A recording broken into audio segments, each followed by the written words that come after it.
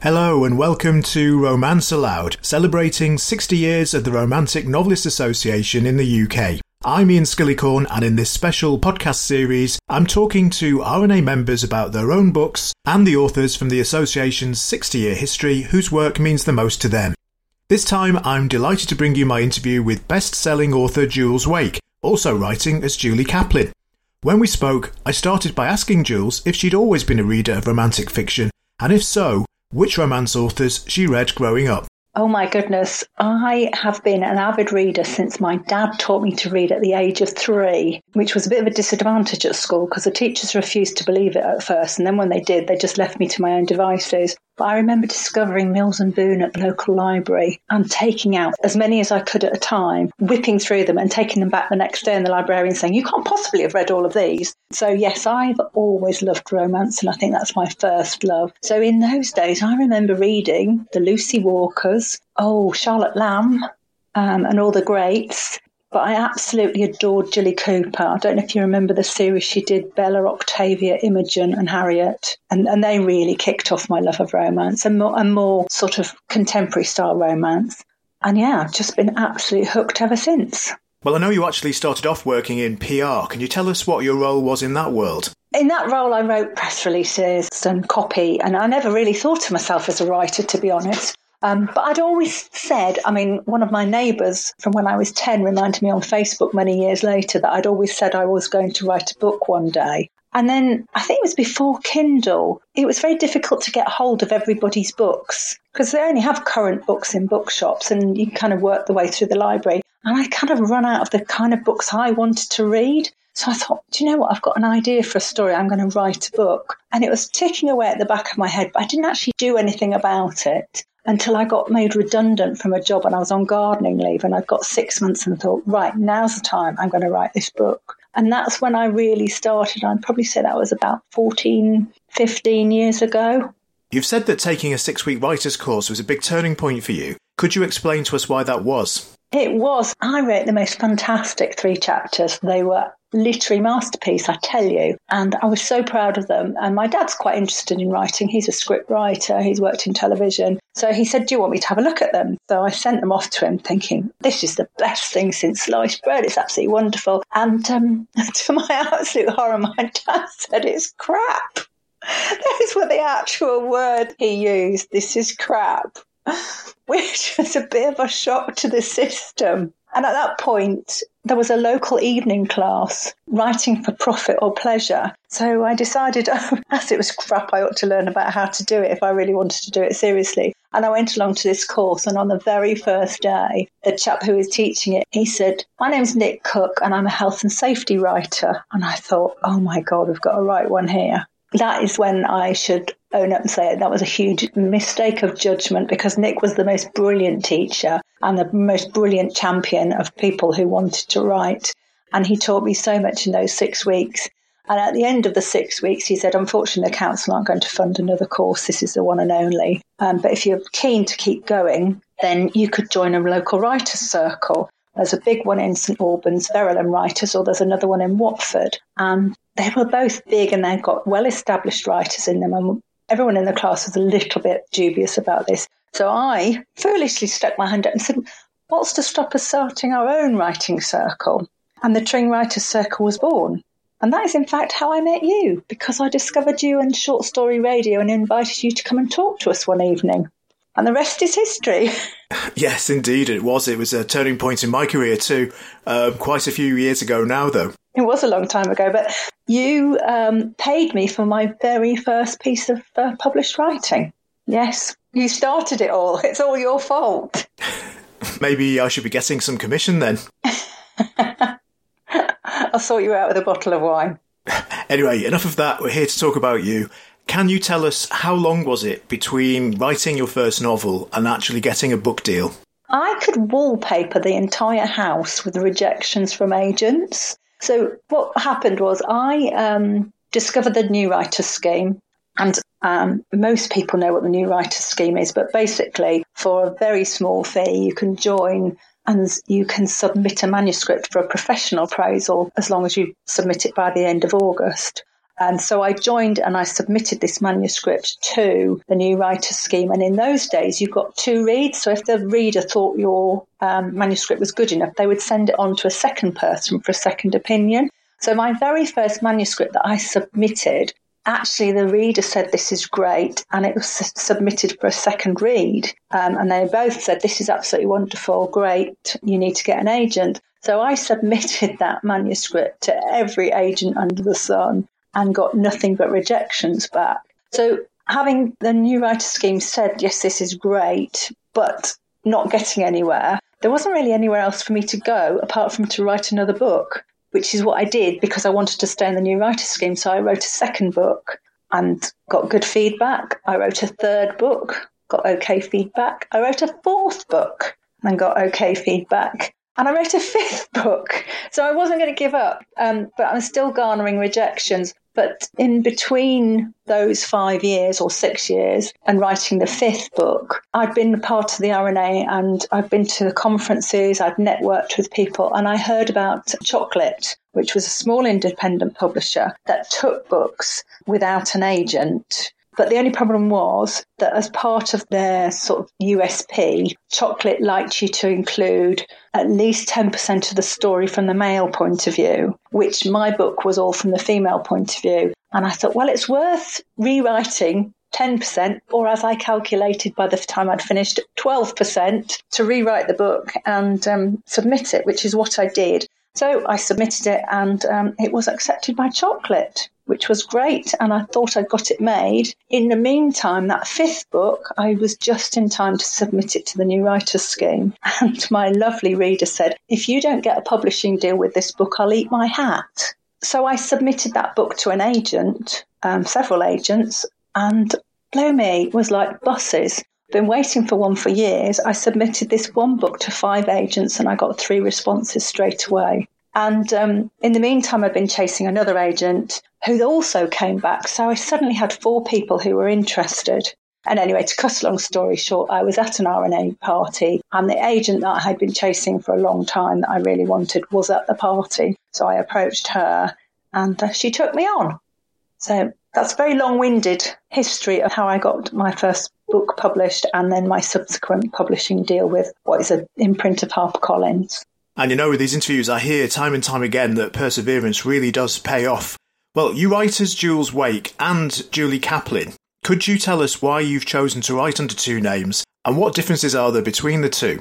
Julie Kaplan came about when my publisher said, look, you write really well about food and travel. We really wanted to do a book, The Little Cafe in Copenhagen. They'd come up with the title. And I immediately went, I'm not sure about that, because there's lots of the little this and the little village farmhouse and everything. And it just seemed to be a real trend with those titles. And I was a little bit nervous about that. So I said, how about I do it under a different name? And Julie Kaplan's my maiden name. And I quite fancied the idea of my books being on the shelf with my school child name so that people who I went to school with would say, yes, remember her, especially the ones that bullied me. So... And my editor suggested this title and they decided that they'd like a series and I came up with the other titles. And I have to say it was a really smart, clever move on the behalf of my brilliant editor, Charlotte Ledger, because The Little Cafe in Copenhagen has been one of my best sellers. I think I've just sold it to the 11th country. It garnered me an RNA shortlist for the awards and it really has boosted my writing career in ways that I couldn't have imagined. So Julie Kaplan, it's the Romantic Escape series. They're set in another country and it's very much about a romance set against the backdrop of that country. But I'm trying to get over the ethos of the country and the food and the drink and the local flavour. And I do an awful lot of research to make sure that comes across. And they're a little bit more light-hearted. There's a strong sense of community. There's a bigger cast of characters in them. It's very strong on friendships. Whereas Jules Wake is becoming a little bit more sort of family, romance, warm community, but very much based in a local community in this country. And can you tell us anything about the book that you're working on at the moment? Yes, it's going to be World War II, so that's not a secret, but it is all about secrets. I discovered a very interesting piece of local history, which is a site that's on a par with Bletchley Park. So it's top secret. And it's only down the road from me. And I was absolutely fascinated by the story. And so it's seeded a whole idea about the secrets of this house. So I'm really looking forward to writing that. I've already done a lot of the research, and I'm hoping to start writing that one very soon. But I also have another Julie Kaplan to write, which will be coming out probably next January. And that one's going to be set in Switzerland. There'll be lots of snow and chocolate. Sounds good to me. Now, can you tell us which author you've chosen to talk about for RNA 60 and why have you chosen her? I want to talk about the delicious Katie Ford. I've chosen her not just because I absolutely adore her books, and at least 3 of her books are on my comfort all-time, have to have forever books that I will read and read again, but also because having met her and spent quite a lot of time in her company when I was on the RNA committee, she's one of the loveliest, most generous people I've ever met. I mean, there are so many writers, but she supports all of us. I mean, she's absolutely amazing. And she's a really big name. She doesn't need to do this, but she's a genuinely very kind and very lovely lady. I feel quite honoured to say that I know her. Can you remember how and when you first came across Katie's writing? Well, I come from a family of avid readers, and I think the first time I came across her books, my stepmum had bought a couple, and I started reading them, and it was quite early on. I'm just going to flick through the publishing date here, because I've actually still got my original copy of The Rose Revived, which was first published in 1995. And I read that and thought it was absolutely wonderful. And then we just started buying them whenever they came out. So I've got the ones with the very early front covers, which tended to be sort of painted, which are rather lovely. I'd been reading her a long time before I ever met her. But I do have a couple of her books that are just my go-to for comfort. And they're like a big, lovely comfort blanket. And what do you think are the essential ingredients for a Katie Ford novel? I think it's that lovely warmth of her characters and the community she builds around them. And also, whenever you read them, each person has a very different job, and the detail that she creates. I mean, she does an awful lot of research, and I know from reading her acknowledgements that she does, but she creates very realistic settings. You want to step into that world, and you want to enjoy that world with her. I mean, her characters go through conflicts and trials, but it's all very gentle. And I just think in this day and age, it's just such a nice thing to be able to do that, to step out of the real world and step into that world and enjoy people who are kind to each other, who are generous to each other. And I really like Katie's world. Can you remember when you met Katie for the first time? Well, I'd seen her at conferences, and she always looked very glamorous. And I think I was still in the New Writers Scheme then, and so not even published. So I wouldn't dare approach someone who was published and such a bestseller. But then I was on the RNA committee, so I had to sort of work with her. And I remember approaching her at a conference in London at Queen Mary's, I think it was. And she was so lovely and so friendly, even though I was this newbie writer that I'd just got my first publishing deal. And she treated me just the same as all the other published writers. And she was so kind and so generous. And then as I got more involved in the RNA, I was the press officer for a little while. And there was one day when we'd fixed up a whole load of radio interviews, and they were all being done out of the BBC in London. And I had to spend a whole morning with Katie in this tiny studio. I mean, social distancing it was not. While she did back-to-back radio interviews with huge graciousness and charm, because it was a Valentine's Day feature. And as usual, there was the usual fun being poked about romantic books and romance, and wasn't it all a load of codswallop and a waste of time as these radio DJs try and sound terribly cool and trendy. And Katie just battered it all back with the utmost charm, and she was so articulate and so wonderful. So it was a real privilege to spend those few hours with her. Now that you've got to know Katie, does that affect the voice in your head as you're reading her novels? Can you hear Katie's voice when you're reading one of her books? No, I completely lose myself in a book. I don't even think that I know her when I'm reading her work. Well, there was one really strange, bizarre coincidence. So I always read the acknowledgements of a book, and it was a book called The French Affair. So I started reading the acknowledgements, and she was saying thank you to a lady called Sheena, who she'd based a character on, this lady Sheena and her sister Jill. And as I was reading this, I'm thinking, oh, that's ringing bells. And she was talking about they'd taken over an antiques business, and she based the whole plot of the book on these two girls who'd taken over an antiques business after their father had died, and they knew nothing about antiques because Sheena had worked in PR all her life. And I was thinking, hang on. And I thought, I know Sheena. She was my boss for years. And it suddenly clicked that Katie and I knew the same person. And I just thought, what an amazing coincidence. She was my boss once upon a time, and also a very good friend. Wow, that's amazing. Now, do you have a favourite Katie Ford character? Oh, gosh, yes, I have. He is called Conan the Barbarian. That's not really his name, but that's what the heroine's nickname for him is. And the heroine is Hetty Longdon, and the book is Stately Pursuits. And in fact, I'm holding a brand new copy because I lost my original copy. But it's my all-time favourite Katie Ford book. There's just something so wonderful about this book. It's basically about a girl whose well-meaning mother gives her a job to cure Hetty's broken heart. And she's packed off to Great Uncle Samuel's sort of stately pile that's crumbling around her ears. And well-meaning Hetty decides to launch a bid to rescue this house and to save it, and does all this without any permission because Uncle Samuel's in hospital. And so she's going great guns, and she's rallying the troops round, and it's all really wonderful. And then the nephew, who's about to inherit this stately pile, who doesn't want anything to do with it and would actually rather it went bankrupt, turns up. And he's called Connor. He's nicknamed Conan the Barbarian. And it's all about the two of them coming to blows over her trying to keep this house going and him saying it's a waste of time and he really doesn't want her to do anything. Of course, she's doing all this behind his back. And it just makes an absolutely brilliant story. And there's something about the two of them that just have that magical chemistry that you get in some romances where you just are rooting for them to get together.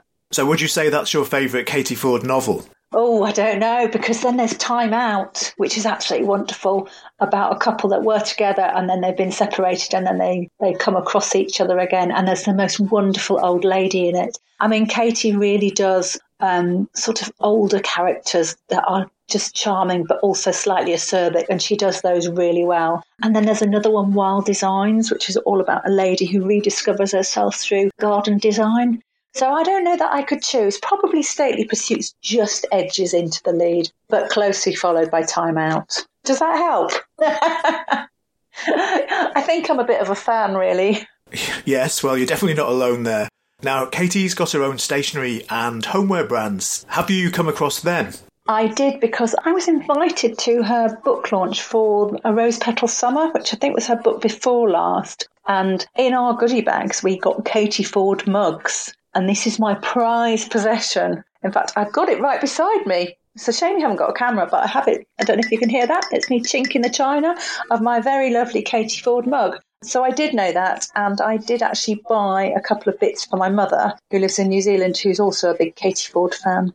But yes, I did know that, and I will be buying some more mugs. I've interviewed Lorna Cook for the podcast, and she chose Rosamund Pilcher as her RNA 60 author, and we were talking about how Rosamund Pilcher's novels were really successful in Germany, and that they'd been turned into TV series, and I think that's the case for Katie too, isn't it? Oh, yes, I read her book, The Forgotten Village, I think it was. I absolutely loved that book. Yes, I know that you get coachloads of people turning up at the most obscure places in Cornwall or Devon who are all big fans of this German show, and they've come to see a particular place, and all the locals are like, but why are you here?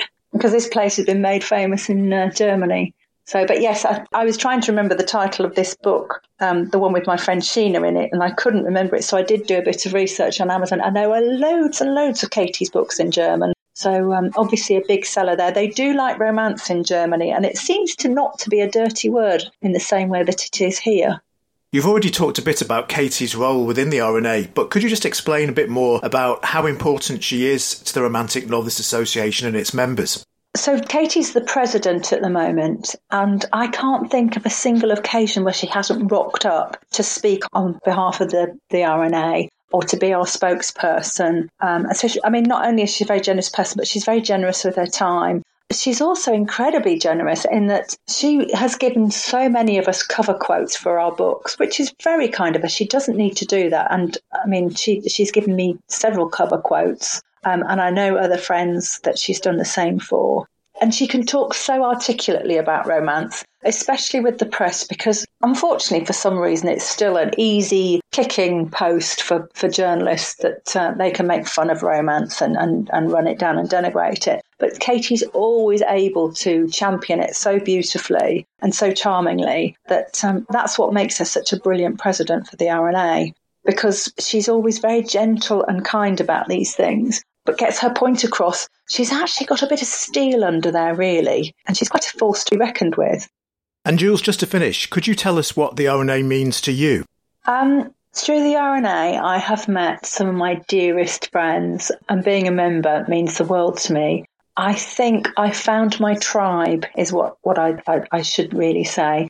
I found like-minded people. Not everybody's the same, but I found a core of people that when I talk about imaginary voices in my head or problems with plot, they immediately get it. And I've just clicked with so many people and made so many wonderful friends. But also, the organisation is incredibly generous. It's very open-minded.